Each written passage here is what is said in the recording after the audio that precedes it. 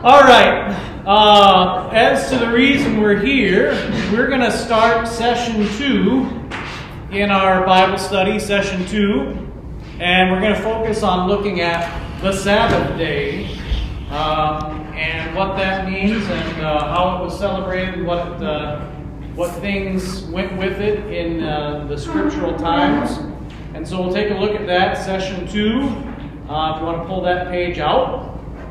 To begin with, we have a hymn that I think's been in our last 3 hymnals. It was in TLH too, right? And I think we have the LW version here, just looking at the words. I think it's a familiar one, so we'll go ahead and sing those 4 verses. I am trusting, see, I have in my head, I am trusting thee, but it's I am trusting you, Lord Jesus. So we'll try and sing it this way. I am trusting thee, Lord Jesus, trusting only thee, trusting thee for full salvation, free and true.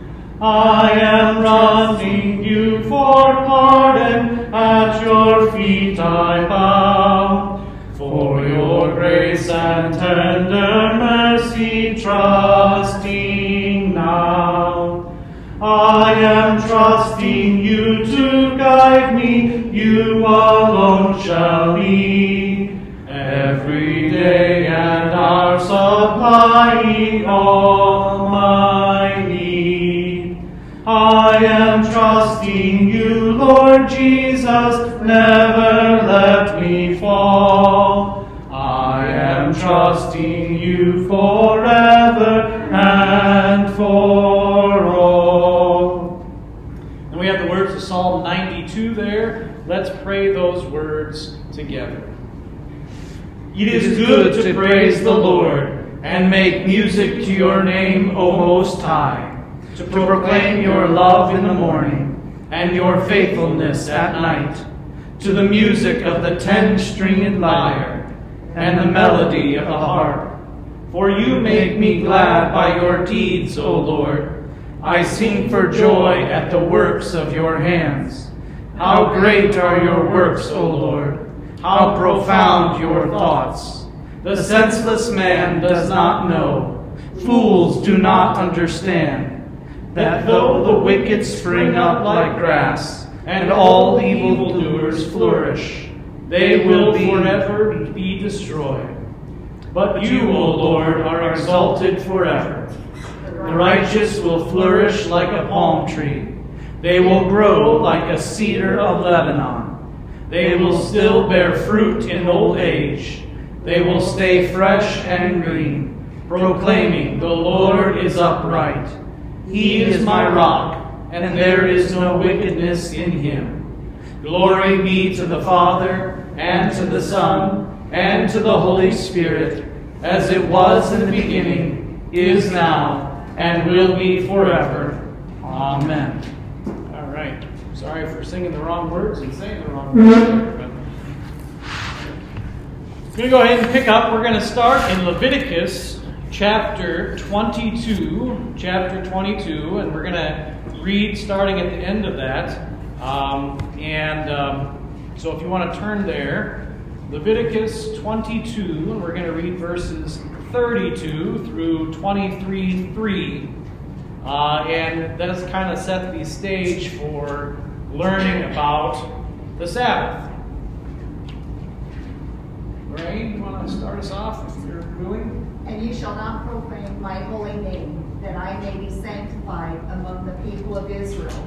I am the Lord who sanctifies you. Where? Yeah. Okay. Oh, yep. I'm really on a roll today. I was looking at 23. I think it's time to go into the eye doctor maybe, huh? And pray for my kids riding home with me the way I'm looking today. Sorry, Lorraine. Okay, Ella? 33? Go around. I'll go next. Or she. Go ahead. 22, 33? Who brought you out of the land of Egypt, dear God, I am the Lord. Okay. Ken? Chapter 23. 23, verse 1. The Lord spoke to Moses, saying, over there. Speak to the people of Israel and say to them, these are the appointed feasts of the Lord that you shall proclaim as holy convocations. They are my appointed feasts. Verse 3. There are 6 days when you may work. The 7th day is the Sabbath of rest, the day of the sacred assembly. You are not to do any work wherever you live. It is a Sabbath to your work. All right. So we have there question number 1. Why did God appoint feasts, including the Sabbath, for the Israelites?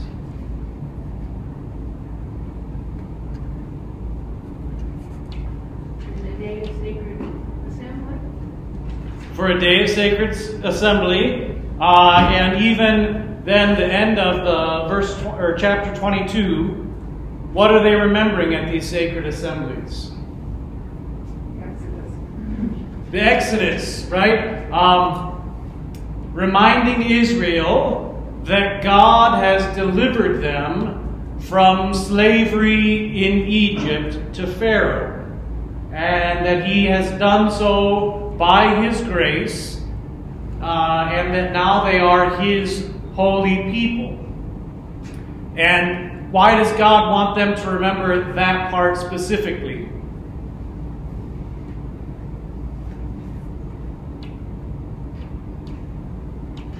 What's the fulfillment of all of that? God delivered the people of Israel from slavery to Pharaoh in Egypt.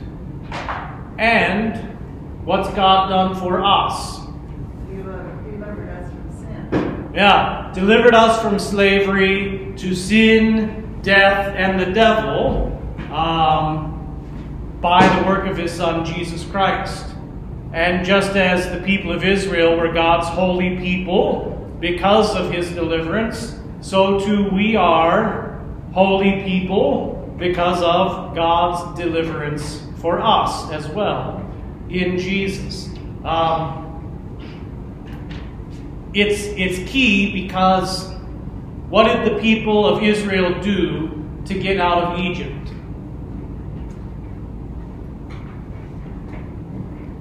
Nothing, right? I see the heads shaking. No. They didn't do anything. Who saved them? God did. And God is always teaching that, and we need to have that in our minds as well. They were saved by grace, and so too we are saved by grace, freely given by God. All right. Question 2. The Exodus defined Israel and Jewish people today as a people. What defines the Christian church? Who or what is it that makes the Christian church what it is today? We have a couple Bible passages to read. We have 1 Corinthians 3, verse 11, and Ephesians 2, verses 9 through 22. 1 Corinthians 3, let's start there.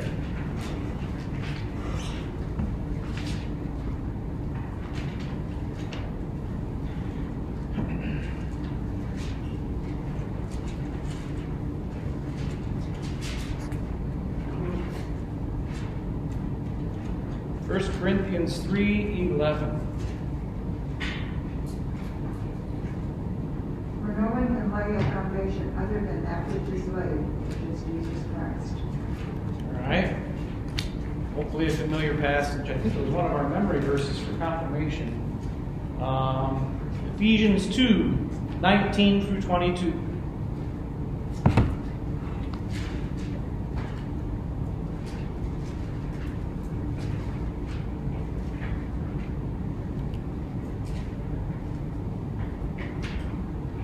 Hope in the Lord Jesus to send Timothy to you soon, so that I too may be cheered by news of you.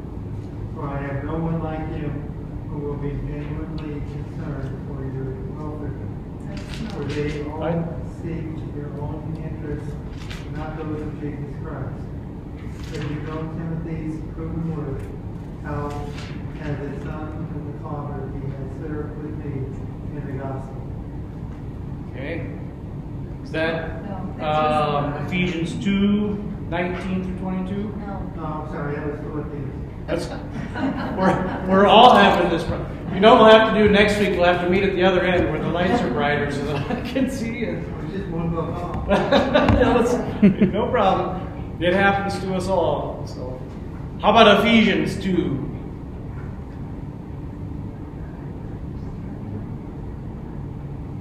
So then you are no longer strangers and aliens, but you are fellow citizens with the saints and members of the household of God, built on the foundation of the apostles and prophets, Christ Jesus himself being the cornerstone, in whom the whole structure, being joined together, grows into a holy temple in the Lord. In him you also are being built together into a dwelling place for God by the Spirit. All right. So if the Exodus defined Israel, what defines the Christian church?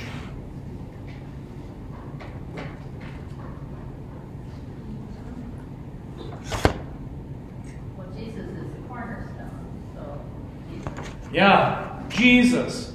And when we say Jesus, that means all the doctrine that goes with it, right? Because we say Jesus, we mean the Son of God who took on human flesh. When we say Jesus, we mean the Son of God who died on the cross and rose from the dead. When we say Jesus, we mean the one who instituted baptism by saying, when you have gone, make disciples of all nations by baptizing them in the name of the Father and of the Son and of the Holy Spirit. When we say Jesus, we mean the one who said, take, eat, this is my body. Take, drink, this is my blood. We mean all of those things when we say Jesus. And so, in the same way that the people of Israel were defined by leaving slavery in Egypt, we're defined by leaving slavery through Jesus and his work. And so Christ himself tells us what Christianity is all about. And that's really what it means to be a Christian and even a Lutheran, right? And I think some people are confused by that. Have you ever talked to somebody when you say, oh yeah, I'm a Lutheran? And they say, oh, so you worship Martin Luther? Have you ever heard that? Good, I've heard it. Is that the case? Do we have a big statue of Martin Luther there and we, oh, great Luther? No, who do we worship? Jesus. I want to say it's the Margrave of Brandenburg, who had been captured in battle by the Catholics in the Smalkaldic Wars, was asked about being Lutheran. You know, oh, you're just a Lutheran, you know, what do you know? And he said, if you mean by Lutheran that I worship Martin Luther, no, I am not a Lutheran and I never have been. But if you mean by Lutheran that I believe the Holy Scriptures as Luther did, and I worship Jesus as Luther did, and I believe in the Trinity as Luther did, and teach the sacraments as Scripture teaches, just like Luther did, then yes, I am Lutheran. And that's really how then the name stuck. And so, Lutheran, maybe this is the thing I'm trying to say, Lutheran equals Christian, and Christian equals Lutheran. And I say that not meaning that if you're Methodist, you're automatically going to hell. Right? But what the goal of being Lutheran is to teach what the Scriptures teach in its truth and purity to the very best of our ability. And so, in that sense, we're Christian at the same time that we are Lutheran. They overlap. I don't know if I'm making any sense or if that... Questions, thoughts, comments? All right. Question 3. God did and does mighty acts for the purpose of bringing people closer to Him in order to make them holy. The Jewish calendar of feasts, as we shall see in coming sessions, was to be a reminder of God's grace. It says, if necessary, consult a church hymnal index to find an outline of the church year.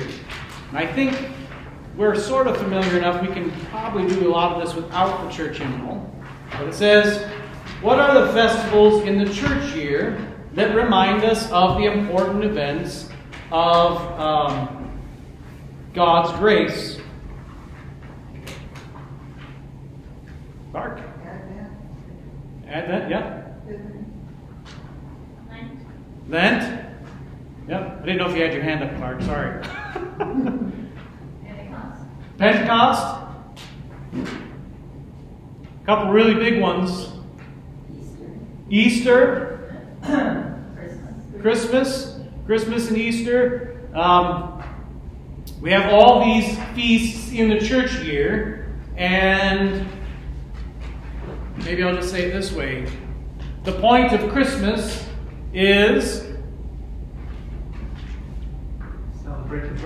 celebrate the birth of Jesus, right? And I know that seems pretty obvious, right? Even Linus got it from Charlie Brown. But lots of times, what do we think Christmas is about? Well, I got to make 8 million cookies, and I got to hang Christmas lights on my house, and I have to take a tree from outside and put it in the living room, and spend the 6 weeks vacuuming up pine needles, right? Or snow, right? Bing Crosby was dreaming of white Christmas, right? Elves, things like that is what we think Christmas is about, but it's actually about Jesus. How about we're coming up to Easter? What's Easter about? The resurrection, Jesus again, right? It's not about, as much as I appreciate these things, it's not about Cadbury eggs or dark chocolate rabbits, you know, that break your teeth when you try to take a bite out of the ears, so you have to go to the dentist, right? It's not about those things, or rabbits, or things like that. It's about the resurrection. They're there to teach us about Jesus. And the same with all the other ones, Advent, Lent, Epiphany. Those things all are there to teach us about Jesus. Even Pentecost is there to teach us about Jesus. All right. Part B. We got these: the birth of Jesus, Christmas, the coming of the wise men, Epiphany, Christ's death, Easter, Christ's resurrection, Easter, the coming of the Holy Spirit, Pentecost. We have all these things and more that teach us about Jesus. All right. 4. The Sabbath is listed as the first festival. Why is asking us to rest so important to God? 1 Corinthians 3, 6, and 7.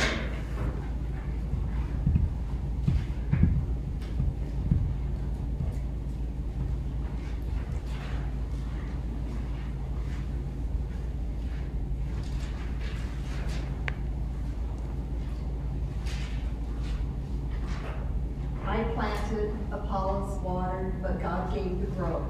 So neither he who plants nor he who waters is anything, but only God who gives the growth. Okay. Why is asking us to rest so important to God? Because I remember it. Okay. To remember Him. Yep. Lorraine, you were saying something too? And he rested. And He rested. Yep. Other thoughts? What is the rest that we have on the Sabbath day look like? No work. No work. Okay. Church. There's what I'm looking for. I'm trying to fish for. Church, right? And we've been talking about this on Sunday morning for quite a while. What's church all about? Worship, praise. Worship? Yeah, I was going to say, what's worship look like? We call it in our hymnal divine service, meaning who's doing the serving? God, the divine one. Okay? And so God gives us rest by feeding our faith. Okay, so maybe a way to think about it is like this. Thanksgiving is supposed to be a day of getting together, resting with family, and rejoicing in the things that we've been given over the last year, right? That's the whole idea. And it sounds really nice. But if Thanksgiving means that you get up and you have to season the turkey, stuff it, put it in the oven, and then start to cut up the pumpkin and make a pie, and then you have to make the cranberry sauce, and you spend the entire day running around doing things, is it that restful? When you get to Thanksgiving evening, are you like, what a relaxing day? No, you're exhausted. Now, picture this. Thanksgiving, and Pastor Moline shows up to your house, and he makes your turkey and your pie and your food, and he even puts it on your plate, and you just lay on the couch, and I come by with grapes, and I drop them into your mouth one at a time. When you get to the end of that, is that restful? Depending on how the cooking went, right? Yeah. That's the same thing with worship here. It's not about us running around and doing a bunch of stuff for God. That's not actually restful. But when we come here and God does the work and gives His gifts to us, that's the thing that actually makes it restful. Now, Ken had said not doing work is a part of that. And that's true, right? Because if you go to work on Sunday morning, you're not actually here receiving the gifts. It's not that that's sin that's automatically going to put you to hell, but at the same time, you're not getting the gifts. That's why we have church on Wednesday too, right? We have some who come only on Wednesday so that they can still receive the gifts. Sabbath is all about getting the gifts from God. Even in the small catechism, when we talk about remember the Sabbath day by keeping it holy, what does the meaning for that actually teach us the Sabbath is about? Receiving God's gifts. Receiving God's gifts. Hearing God's word. That's the key. That's what Sabbath is all about. Okay? Receiving the gifts.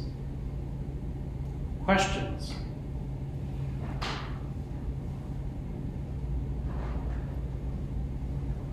That's why, and I know I say this all the time, that's why it's so important to be in church, to receive those gifts.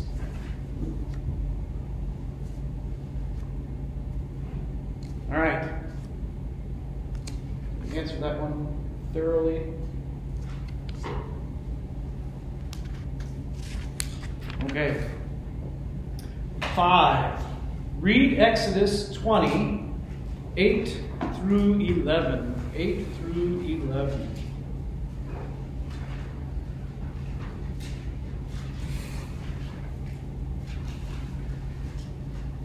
Exodus 20, 8 through 11.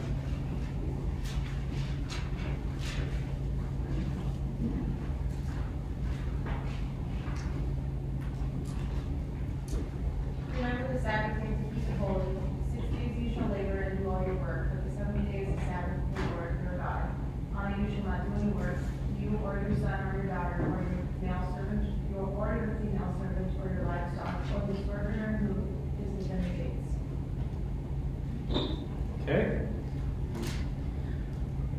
The first 3 commandments deal with our relationship with God. The last 7 commandments deal with our relationship with one another. The way we usually say that as pastors is that there are 2 tables of the law, right? So we got some confirmation kids. Hopefully you've learned that in confirmation, right?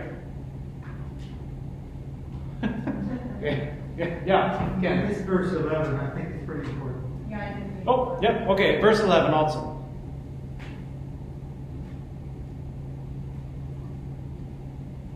Ava, you want to read it? For in 6 days the Lord made heaven and earth, the sea, and all that is in them, and rested on the 7th day. Therefore the Lord blessed the Sabbath day and made it holy. Okay, so if the first 3 commandments are a relationship with God, and the last 7 commandments are a relationship with one another, how might the command to keep the Sabbath day holy affect both of these relationships?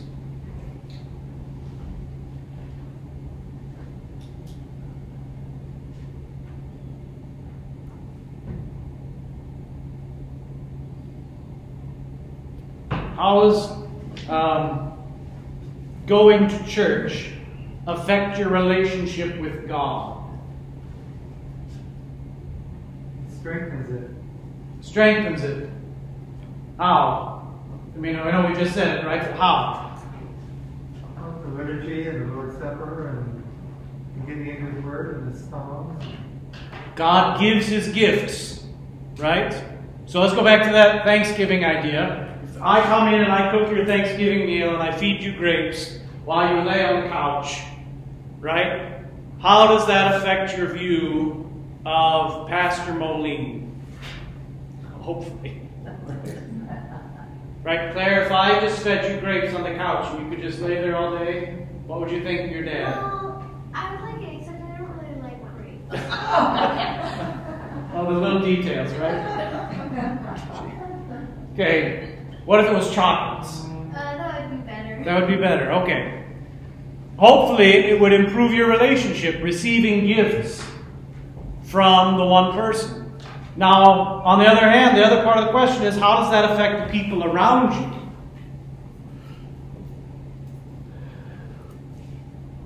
you? If you come and receive God's gifts in church, how does that affect your relationship with others?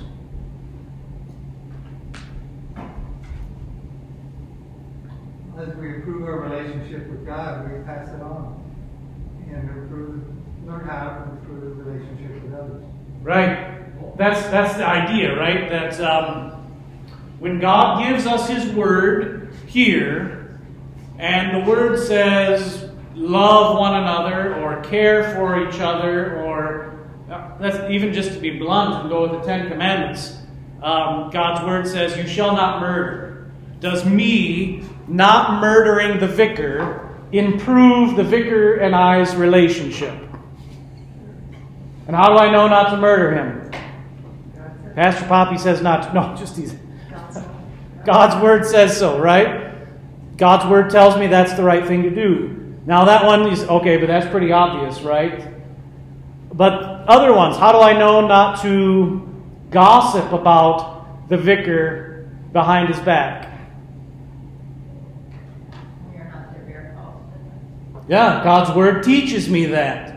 And if I do that, then hopefully that improves the vicar's relationship with me. Whereas if he found out that I said, he's a big stinky head that nobody likes, right? I don't know, what do you say about the vicar, right? That he steals cars. That he steals cars. If I say those things, how does that affect my relationship when he finds out that I said that? It hurts it, right? So, being in church feeds our faith and strengthens our faith. And then, by extension, being in church also affects our relationships with other people. God's Word teaches us how to be better husbands or wives, fathers and mothers, citizens, rulers perhaps. God's Word gives us an outline, a methodology for being Christian. And so not only is our relationship with God improved, but it also, hopefully, God willing, is improved with the folks around us. All right, questions, thoughts? Do you see that at work in your lives? I hope. I think we can see that in families too. If families worship together, their relationships in that family would be better. Yes. That's one of the things that our family appreciates here at Good Shepherd, is that about half the time I get to sit with the kids during the sermon. That's a benefit. Whereas if only mom comes and dad doesn't, what do the kids see and learn? It's not all that important. It's not all that important, right? I'm going to just say it because we're doing it now. Even the way we're doing Sunday school right now, I know it came about because of the pandemic, but I think it's actually a really good thing. Why? How are we doing Sunday school on Sunday morning now? Families together. Families together. And what do the kids see in Sunday school now? They see, hopefully, mom and dad sitting there as adults, taking time out of their busy weeks to hear and to learn God's Word and studying it and maybe asking questions. And perhaps even if a kid is listening and has a question, they can ask their mom and dad for clarification right there. And they're seeing that it is important for adults to be in God's house studying God's Word together. That, I'm going to give you my opinion here, so this is just opinion. That does way more for a kid than 100 hours of confirmation instruction. Because the kids learn that their parents find church important enough to go and to be there. Is that an okay thing to say? Does that make sense? Okay. Nobody's throwing chairs at me, so maybe that's good. And I'm not saying that Sunday school doesn't have its benefits too, but I think doing it all together as a family is something that's kind of fallen away, and this is a good way to teach it and bring it back as best we can. Okay. That might be enough waxing eloquent or not about that topic. Let's go to day 2, Exodus 16. Let's read Exodus 16. Let's see, we finished off in the back, right? So Lorraine, I think we're back up to you if you want to pick up there. Or Vicar, I suppose. Vicar? Yeah, how far do you want me to read since it's quite a chunk? Or are we just going to go round robin the entire time? Let's go ahead. I think let's read the whole thing because we're going to learn quite a bit here and it all goes together. Yeah. Right, how far do you want me to read? Just read a verse and then we'll go to the next person. We'll work our way that way. Okay. Sorry, I misunderstood your question.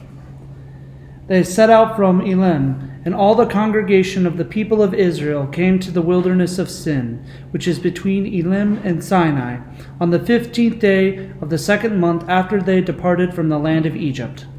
And the whole congregation of the people of Israel grumbled against Moses and Aaron in the wilderness.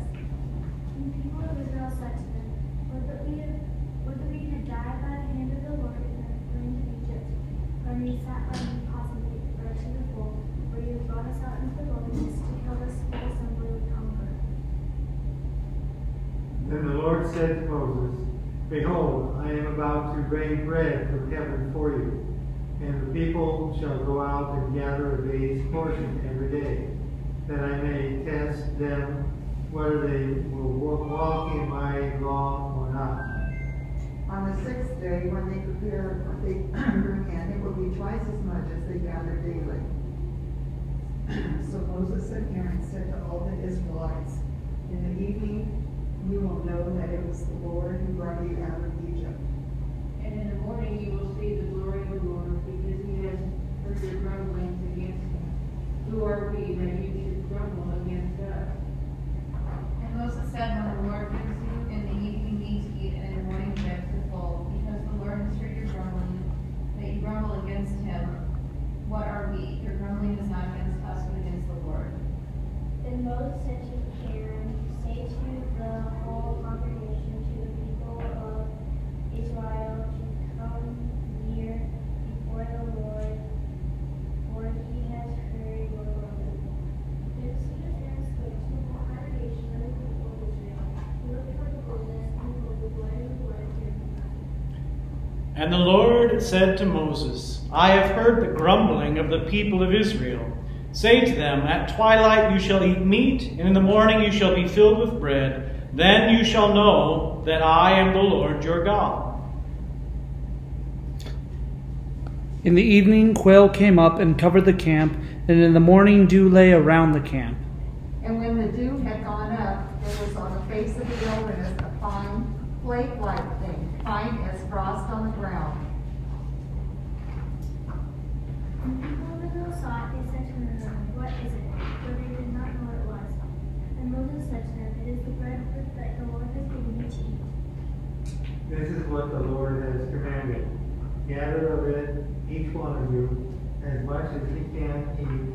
You shall each take an omer according to the number of persons that each of you has in his hand. And the people of Israel did so. They gathered some more, some less. And when they measured it by the omer, he who gathered much did not have too much, and he who gathered little did not have too little. Each one gathered as much as he needed. Then Moses said to them, no one is to eat any of it until morning. But they did not listen to Moses. Some left part of it till morning, and it bred worms and stank, and Moses was angry with them.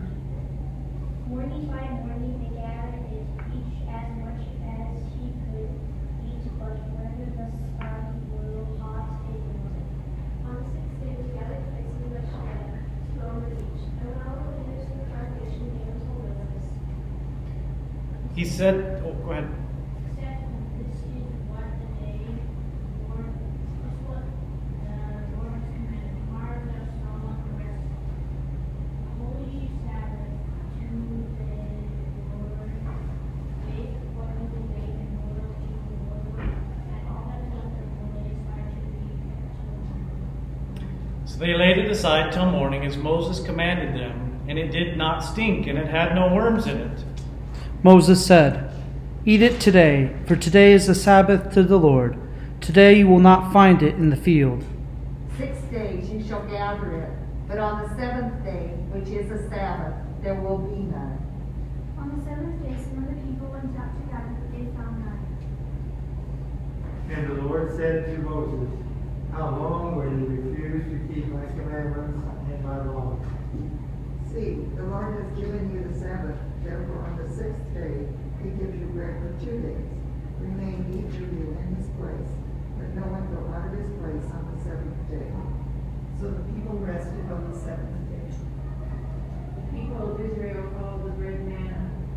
It was white like coriander seed and tasted like wafers made with honey. Moses said, this is what the Lord has commanded. Let an omer of it be kept throughout your generations, so that you may see the bread with which I fed you in the wilderness, when I brought you out of the land of Egypt. And Moses said to Aaron, take a jar and put an omer of manna in it, and place it before the Lord to be kept throughout your generations. As the Lord commanded Moses, so Aaron placed it before the testimony to be kept. The people of Israel ate manna 40 years till the evening had lamb ate. They ate all manna till they came to the border of the land. An omer is the 10th part of an ephah. It's kind of a fun way to end it, right? Now it's crystal clear. Now you know how much an omer is, right? This is really great. God's giving his gifts, And even we see a distinction. If on Tuesday you got twice as much as you needed and tried to save it, what would happen? But on Friday, when you got twice as much, what happened? It stayed good, so you could eat it on Saturday.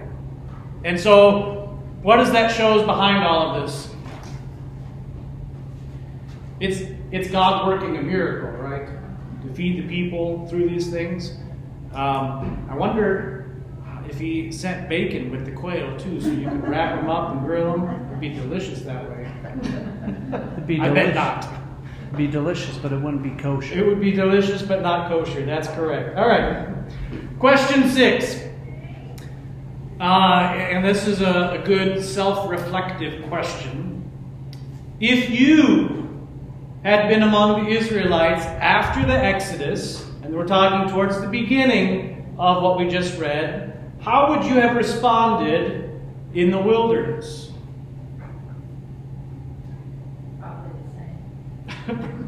Probably the same. Anybody have a different answer? I'd like to think I would realize it was a miracle, but I think I probably wouldn't. Right. I think probably most of us would be grumbling, right? And I say this because when things today don't go exactly the way that we'd like or that we want, what do we oftentimes do? Grumble, right? And I love, this is written in Hebrew, but I love the Greek word. You know what the Greek word for grumble is, Vicar? Off the top of my head. Gogizomai, like gogizomai, or grumble, right? Yeah, Ken. It's kind of What did we think Monday, Tuesday, and Wednesday when the parking lot was unavailable? When the parking lot was full of snow, right? Or our house, we got the driveway all cleared off, and then a little bit later the city came. And what did they do? No, why did you have to dump it all in our yard? We got to get it again. It didn't take that long, did it, though? No. We grumble. And I love this too because who are they grumbling against? In a sense, yeah. What's verse 2 say? They grumbled against Moses and Aaron. They grumble against Moses and Aaron. Their leaders. Right, they're leaders. They're really actually mad at God. But they're grumbling against Moses and Aaron, who are their leaders. So let's take that same example. Who's the one that we're frustrated at that the turn lanes are full of snow? The city, right? It's like the city put the snow there, right? And really,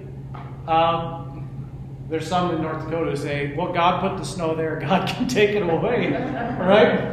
Well, he does if you wait long enough. It does if you wait long enough, exactly.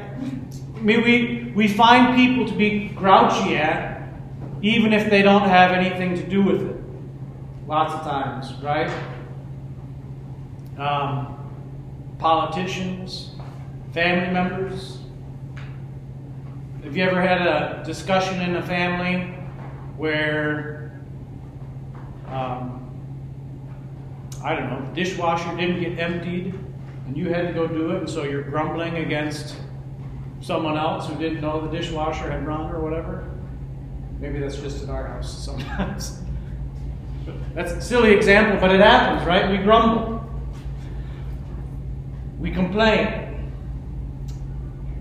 We don't like things always. And question 7 says, what was it that led them to grumble and to fall short of trusting God?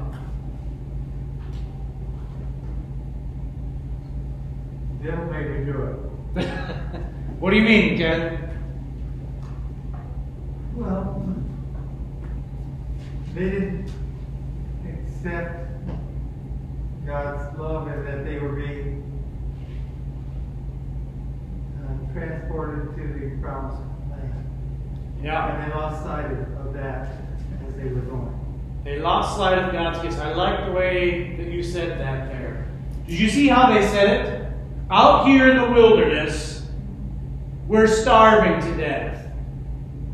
But when we were slaves in Egypt, we had pots full of meat. Now, I don't know how it is in reality, but do you really think they had pots full of meat and as much bread as they could eat when they were slaves in Egypt? They thought they did. They thought they might remember it. But were they happy when they were slaves? No, but especially when they were eating manna, they thought what they had before was really great. Well, yeah. Their situation. The situation has kind of changed. Where now that we're not slaves anymore, but we don't have everything exactly the way we want it, we grumble. Yes, Vicar? I mean, the Israelites were under slavery. Some records indicate that slaves and those who worked to help build monuments and stuff in ancient Egypt were paid in the equivalent of beer and bread. So, I mean, yeah, I guess they were kept alive, but the point being is they're having some rosy-tinted glasses and thinking that slavery is better than the freedom God was giving them. Right. I was glad you didn't say, yeah, being a vicar is kind of like being a slave. No, just Another session. They're ultimately, I'm going to say it this way, self-justifying. And what I mean is this: they think they deserve better than what they have. And that's what we do too when we grumble and complain. It's the same problem, ultimately. And if we were going to pick one 3-letter word to put a label on this, what would we pick? Why are they grumbling? Why do we grumble? Sin. The sin that in our dogmatics books, our theology books, we say it curves us inward upon ourselves. And all they can see at that time is that they're hungry. And that hunger at that moment is a bigger emotional feeling and drain than the reality of they used to be slaves making bricks, having to pick straw and tread mud and put it in molds and let it dry in the sun. Now they don't have to do that, but they're a little hungry. Sin is the issue. Okay? Question 8 says, read Galatians 5. Galatians 5, verses 16 and 17. Galatians 5, 16 and 17.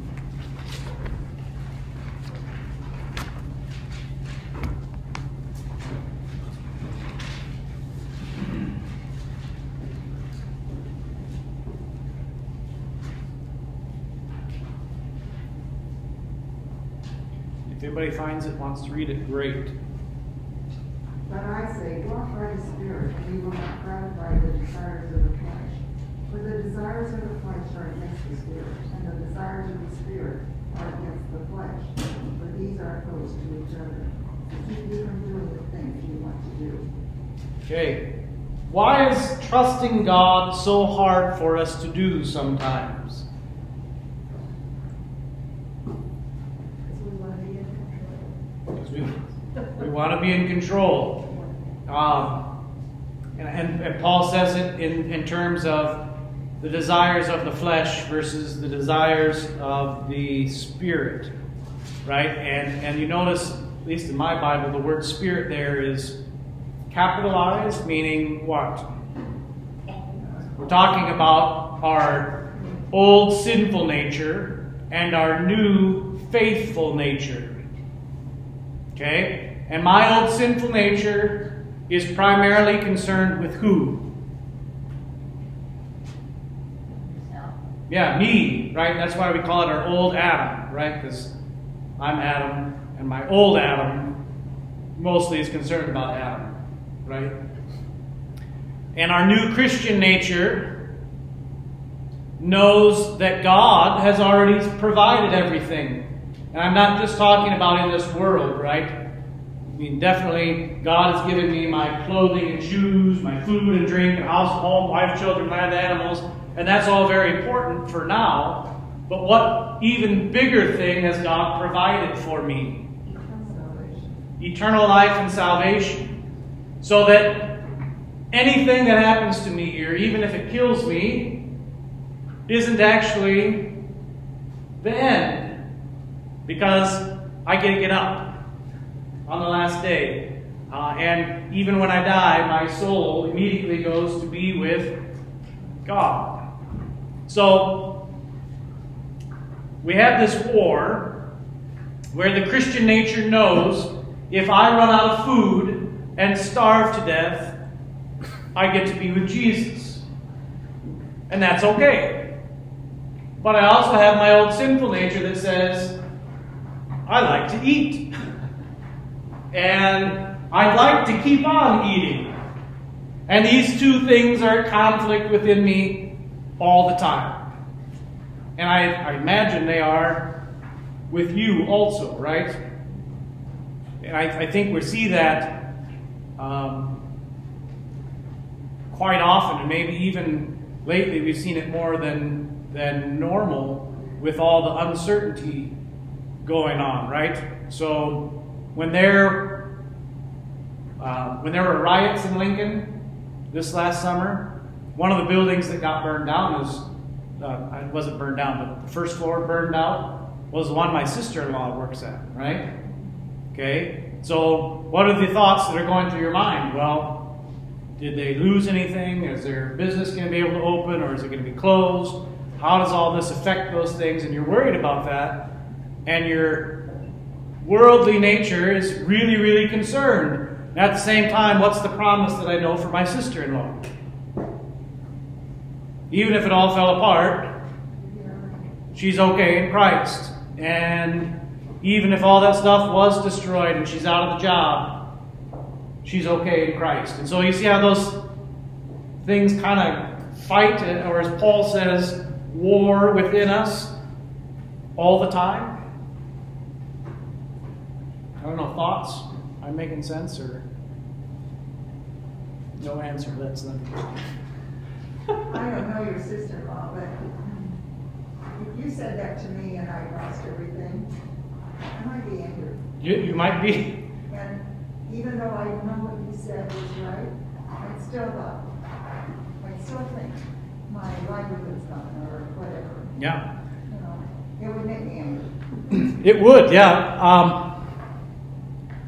If that had happened, Yeah. and you're my sister-in-law, and I'm a Christian, I probably wouldn't just say that right away, but I'm family, and I'm a Christian, what am I also going to do?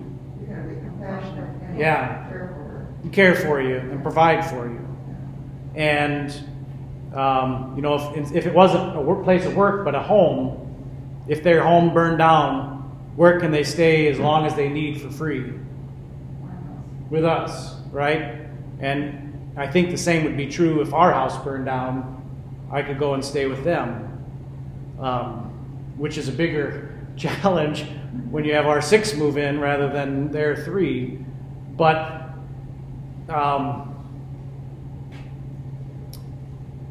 the thing I wouldn't just come up and say, don't worry about it. It's going to be okay.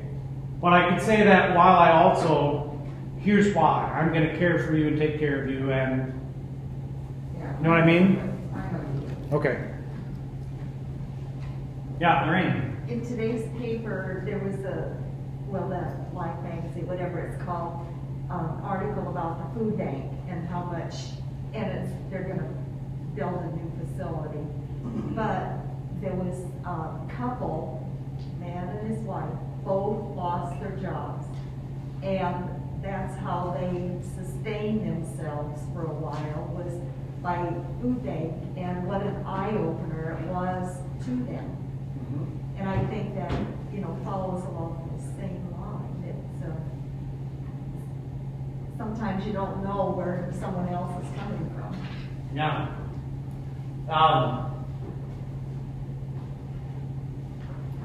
And that's why I know we can't do it the same way we used to. We used to have a big blue barrel out there in the entry room, the narthex, thank you. So that as Christians we could care for the people who need it. I'll be honest, I think we could probably still do it without giving it to the food bank. The food bank's a great way to do it, but if if Ken is in need, what can we do as a church directly?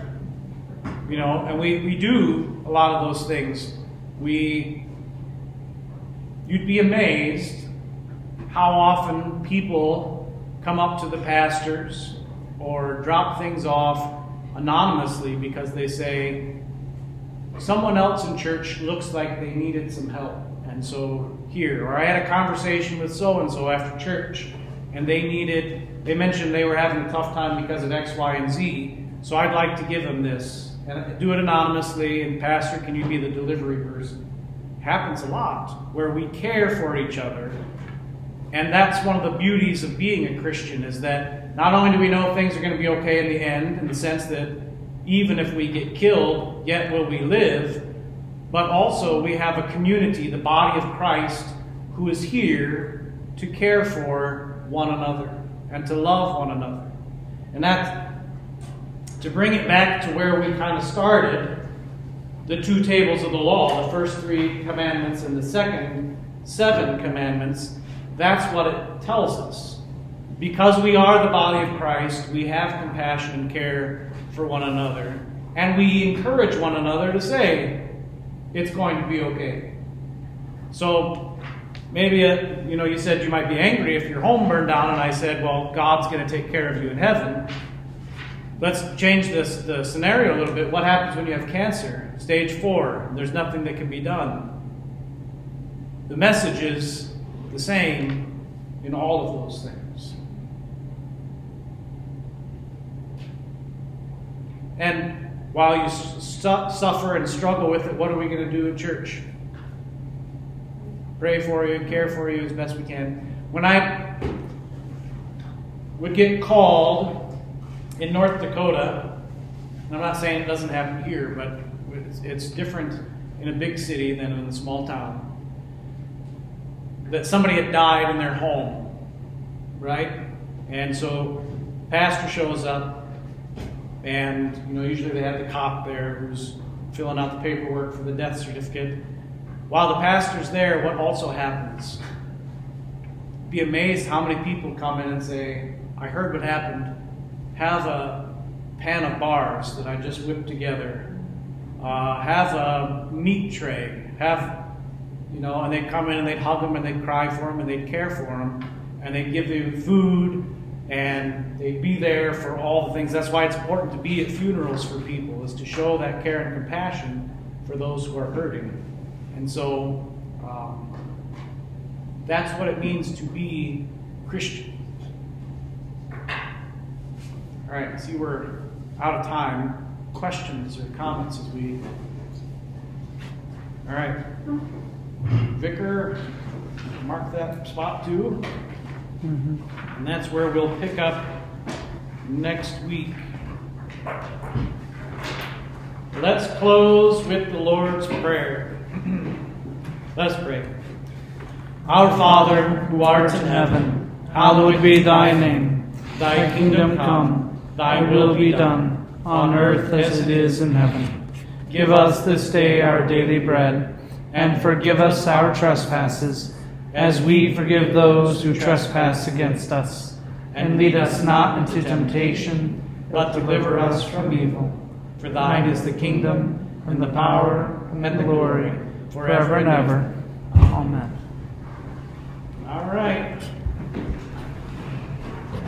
Have a good week. Drive home safely. Grumble against the city.